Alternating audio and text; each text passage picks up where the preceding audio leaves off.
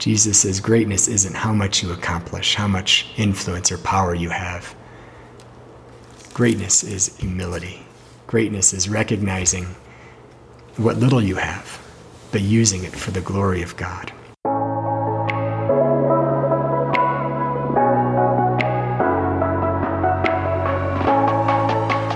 Hey, this is Charlie Stumbaugh, the lead pastor of Cornerstone Church, Colorado. Thank you for being with us today. Be sure to subscribe for our weekly content to encourage your faith. Let's listen in as Pastor Jason brings the message.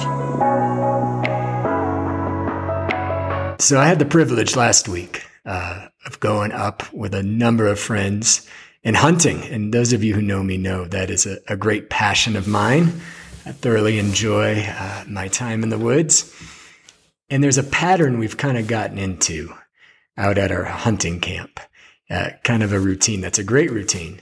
But it seems like midweek or early in the week, I typically will run into the first bull. And we've had great success over the years. And typically I'll get a bull and bring it back to camp. And I'm excited and I've got the rack and excited to show everybody. And that is great fun. And it usually lasts for about a day. And this pattern has happened year after year. Well, I'll come back in with the first bull, feeling pretty good about myself, pretty proud, have to admit. Don't judge me, but pretty pleased. But it's usually on a quite regular basis the next day that somebody else will come into camp with a bull that's bigger than mine. And it just progresses from there. And this year was no different than any other year. It cracks me up. But I think day 3 or 4 came in with a nice bull. And then the next day, my buddy Dave came in with an even bigger one, which was awesome. And then the next day, my brother Adam came in with an even bigger bull than Dave's. And I love that. But there's got to be some year where I get the biggest bull, right? And I know I shouldn't be even talking like that because I should just be excited and thrilled that I'm getting an animal, and I am. But there's a little part of me that just wishes I could get that biggest bull some year, which, like I said, right or wrong, fair or unfair, it's how I feel. And I think if we're honest, many of us have that desire for, I don't know if the word's greatness or success or to be the top, to be number one in things. And I mean, we see that obviously with election time here, everyone trying to be the one that's picked, the one that's voted in. And I feel like we can kind of describe that as greatness is what I want to call that today, this yearning for greatness. And I don't think there's anything wrong with yearning for greatness. I think it's a good thing, but I think it can be done in good ways, but also in ways that aren't as healthy. And I think sometimes our understanding of greatness is very different than the world's understanding of greatness. I think we pursue greatness. I think most of us do, whether it's a position at work or influence with those around us. Maybe it's simple as respect, or maybe greatness for you comes in the possessions you have or your wealth or power over other things. But we pursue that in big and small ways. We pursue greatness. I think Muhammad Ali is the greatest example of that. I am the greatest. I think a lot of us could echo that, which again, isn't necessarily a bad thing. But I think as people who live in this upside down kingdom, in the kingdom of God, and focus on things of the kingdom of God and not of the world, I think it looks different. So we're going to look at that today. What is greatness? So the issue of greatness is not new with us, obviously. That's been going on forever. As long as humanity has existed, we've pursued greatness. We've pursued to be over one another. And it's funny, in the world's perspective, greatness really is limited to a few. There's only a few that make it into the history books, that have achieved the kind of greatness that really stands out in the world. But I believe in the kingdom of God, greatness is open for everyone. It just looks different. So let's look at that. So as we turn in the scriptures today, we're looking at Luke chapter 9, beginning in verse 46. And we see the disciples struggling with this issue of greatness. And this is not a new struggle for them. This is not something that was uncommon. Back in Mark 10, which happened previous to this experience in Luke, we've got James and John arguing about sitting at the right and the left hand of God in glory. And the disciples clearly, I think it says, were indignant because of this. Like, they're arguing about who should receive these positions of power, of authority, right? So this is an ongoing issue. And in Luke chapter 9:46, it says that an argument among the disciples, argument started among the disciples as to which of them would be the greatest. Jesus, knowing their thoughts, took a little child and had him stand beside him. Then he said to them, "Whoever welcomes this little child in my name welcomes me. And whoever welcomes me welcomes the one who sent me. For it is the one who is least among you who is greatest of all." So let's break that down a little bit. So they're arguing about who would be the greatest. And again, they're probably at this point picturing God's kingdom as an earthly reign and rule over the Roman Empire, over their oppressors of that day, of Jesus establishing this kingdom, and who would be in positions of authority, who would have positions of power in this kingdom that would reign under Jesus there on earth, that literal kingdom coming, reigning, which we understand God's kingdom has come, but it didn't look exactly as they pictured it. And it's come, but it's also still coming. Like, it's a already and not yet kind of scenario. So they're arguing about who's going to be the greatest in this kingdom. And I love how Jesus knew their thoughts, right? They're arguing this. Jesus knows what's going on in their hearts. And I believe he did this almost with a smile on his face, right? Not with a scolding, "you idiots" kind of approach, but I believe he took one of the children gathered around them, probably listening on the outskirts, one of the children around there, and just invited that child to come into the center. And in that day and age, children were not seen as they are today. Today, we bend over backwards to make sure our children get everything they need and are the center of our world. Back then, in that culture, children were almost seen in a way as a burden. Children were seen as not very valuable to society. Children weren't taught really Torah until they were 12 years old, and it was considered a waste of time to spend your time with children at that time. So here's this child on just around that group, and Jesus places that child right in the center of that group, so everyone can see him or her. And I think he just loved on that child, smiled at that child, put his hands on that child's shoulder and said, "Do you see this person? To be great in my kingdom is to be like this child." Jesus says greatness isn't how much you accomplish, how much influence or power you have. Greatness is humility. Greatness is recognizing what little you have, but using it for the glory of God. He draws their attention to this child and really points to that. And we see this contrast of the disciples yearning for greatness as a form of power, and Jesus saying, no, greatness is humility. Greatness is recognizing you really don't have much to offer, but through me you have everything to offer. So we see that, and I love a quote by John Stott, a great pastor, but he says, at every stage of our Christian development and in every sphere of our Christian discipleship, pride is our greatest enemy and humility our greatest friend. And in pursuing greatness in the kingdom of God, it really comes through a heart that's humble, a person that recognizes the greatness they seek isn't of their own, but it's serving a God who truly is great.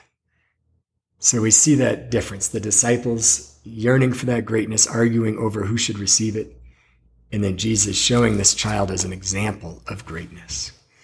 And we also see in the context of this passage, right before the argument arose, Jesus is speaking about his death, about his suffering. He tells them he's going to be delivered into the hands of men, but they didn't understand that it was hidden from them. And then he talks about, after this section, a few verses later, about what it means to follow Jesus, to really put everything forward in following him, not your own will, not your own desires, but actually dying to yourself and following him, laying down your life for him. And we see that example of greatness in Jesus' life. Greatness for Jesus didn't come because he could raise the dead or cast out demonic spirits. It didn't come because he could multiply food or even walk on the water. Greatness didn't come from those accomplishments. Greatness came as he humbled himself and as he took up his cross and gave his life so that the whole world might find life in him. Greatness, I think, for us comes as we learn what it means to serve, learn what it means to give our lives for others. And to do this, you might be thinking, yeah, Jason, that sounds great. It's much easier said probably than done. How do you actually, like in our natural flesh, our spirits, our sinful man, I guess, yearns for this greatness, whether we realize it or not. How do we reshape that, rethink our natural kind of tendencies to really yearn for greatness of the world, which again isn't always bad, but I think greatness in the kingdom of God is so much better. How do we do that? And I think an example we might see would come earlier, just a few passages earlier in Luke chapter 9. So we find a section here right after Jesus has already once earlier predicted his death, and then has told them how they're going to lose their life to find it, and all these amazing truths.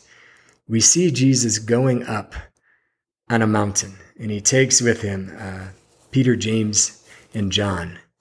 And we see this incredible picture that we understand as the transfiguration, where Jesus is on this mountain, and his face, it says in verse 29 of chapter 9, as he was praying, the appearance of his face changed, and his clothes became as bright as a flash of lightning.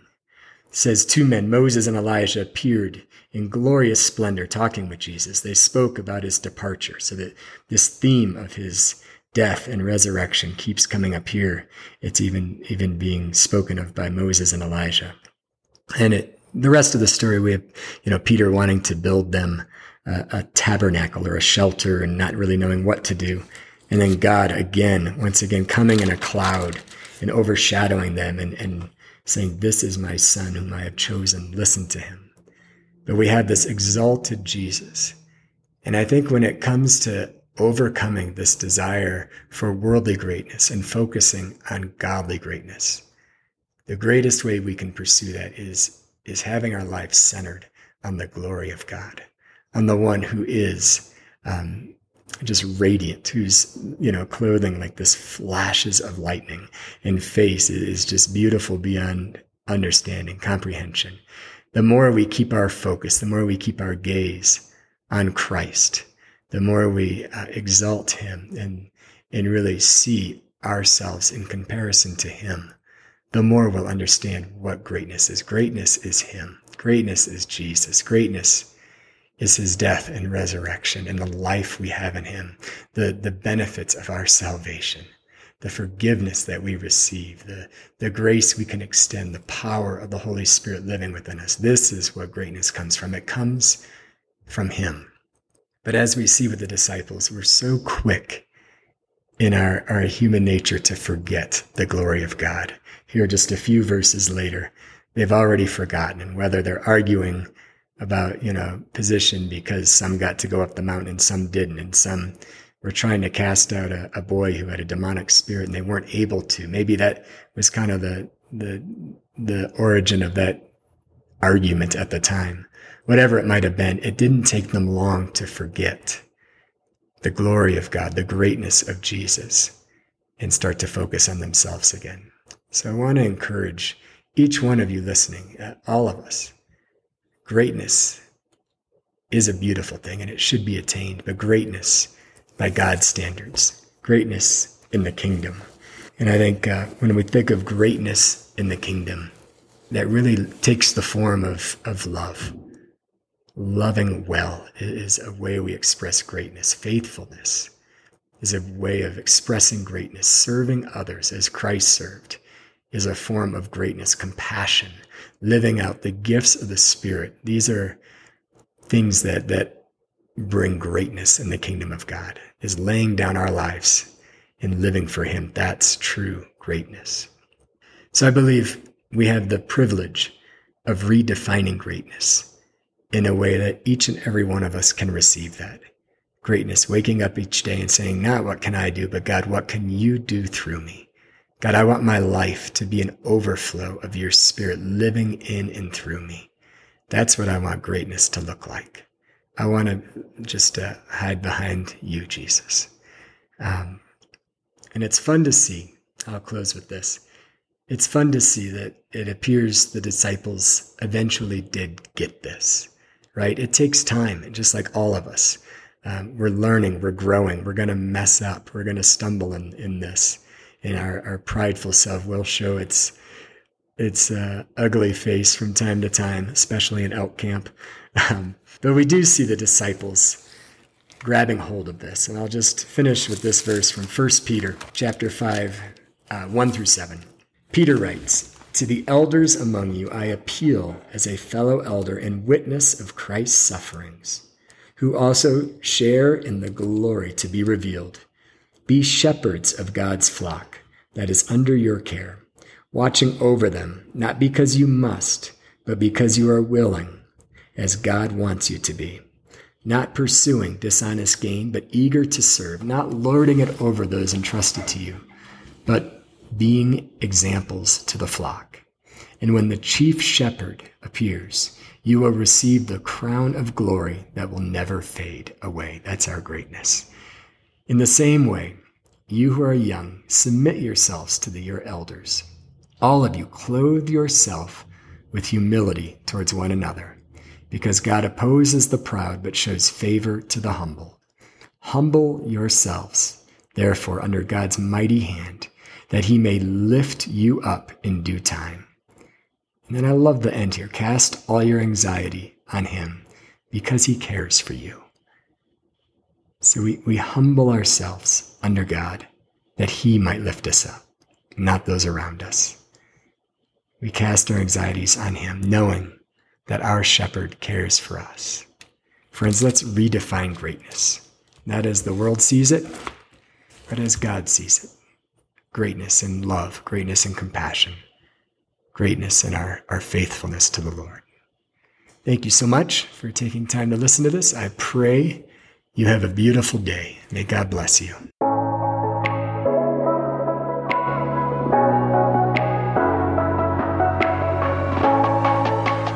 Hey, we are so honored that you are with us today. Remember, subscribe to the show and check out our website at cornerstonechurchco.com for more resources.